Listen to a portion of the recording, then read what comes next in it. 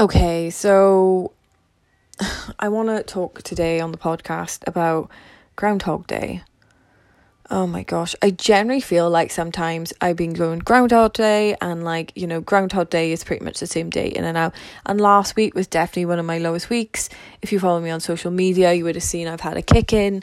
Just generally in life, I failed my SAS 1.5 mile run, and someone created a fake my Hit Life account and then was trying to scam people, blah blah blah. I mean, it's been a fucking mess. I think people through COVID, they either getting really creative or just acting really fucking stupid. Either way is hard damn work.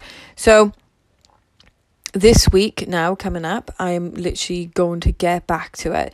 By the way, if life does hit you, have some recharge time. Literally just, your brain will struggle. Just try and lie down, watch Netflix and stuff like that. And then when you do feel better, when you feel recharged, get back to it. That's what I'm going to do. Obviously, I'm starting on a Monday. I did the best I could. I did my minimum baseline goals, so I was still maintaining.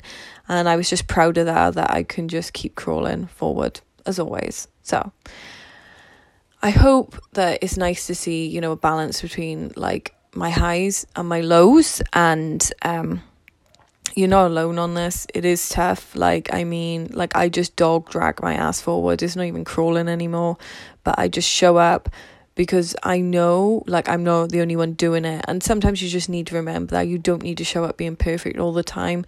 People can't relate to that, or maybe some people, I follow people who are experts, like Brooke. She never really, shows, or I've never heard her, go through a really big breakdown. And do you know what? That's why I generally follow her, because she is a leading expert. But other people then, I find it hard because I'm fully aware that if I'm feeling negative emotion and they're not, it's probably a load of bull crap.